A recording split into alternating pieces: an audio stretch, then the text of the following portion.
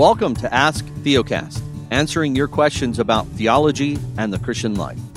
To send us your question, please visit us online at asktheocast.com or call us at 615-212-9212. Hey, it's Justin. Today I am answering the question, what does it mean to have saving faith? To begin to answer this question, let's consider two words that the Bible uses when it comes to our salvation. One word is faith, and the other word that we often see is repentance. I think that we tend to look at those two things as though they are different things and separate from one another, as though you can have faith without repentance or repentance without faith. And biblically speaking, that's just not true. They go together. Repentance and faith are essentially two sides of the same coin. What is repentance? The biblical word for it is metanoia. It means a change of mind. Well, a change of mind about what? About God and who he is and what he requires, and a change of mind about ourselves and our standing before the Lord and what we need, and a change of mind about the way of salvation and about Christ in particular as that way of salvation for sinners such as us. And it's important that we understand that repentance is not something that we produce in ourselves, but it is something that God grants to us. So we don't repent ourselves. God repents us.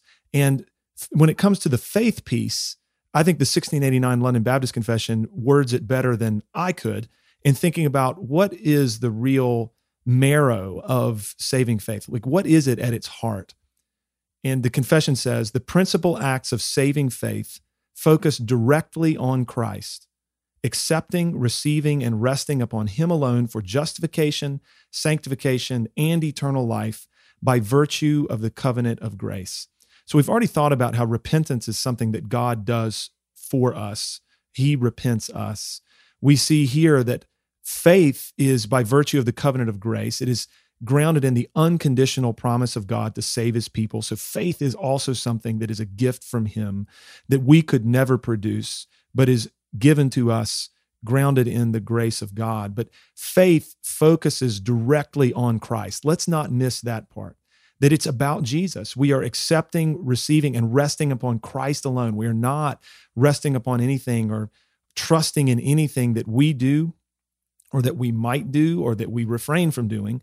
We are trusting in Christ for our justification, meaning we're trusting that he has atoned for our sin, he has satisfied the wrath of God for our sin, and he has provided us with all the righteousness that we'll ever need. And so we are declared righteous in the sight of God by faith in Christ. Jesus, we're trusting him for our sanctification. And this is our ongoing growth in righteousness and holiness throughout the course of our Christian lives. We don't understand that we're doing that, but that Christ is the one who will accomplish our sanctification by the work of his Spirit in us. And we are trusting Jesus for eternal life, that we will be forever with God on the basis of Christ's work, his merits, not our own work or our own merits. It is important for us to understand in all of this, though, that it is not the quality of our faith that saves us or the sincerity of our faith that saves us. If someone were to ask how much faith is required, the answer to that question is, well, any amount of faith is enough, because you couldn't produce any of it in the first place. It came from God. And it's important for us to realize that the quality of our faith doesn't save us. The object of our faith saves us. So it's not that faith in and of itself saves anyone. Jesus saves. And the work of Christ, the merits of Christ, the righteousness of Christ is applied to us through the mechanism of faith. I hope that answer is helpful to you. Thank you for listening to Ask Theocast.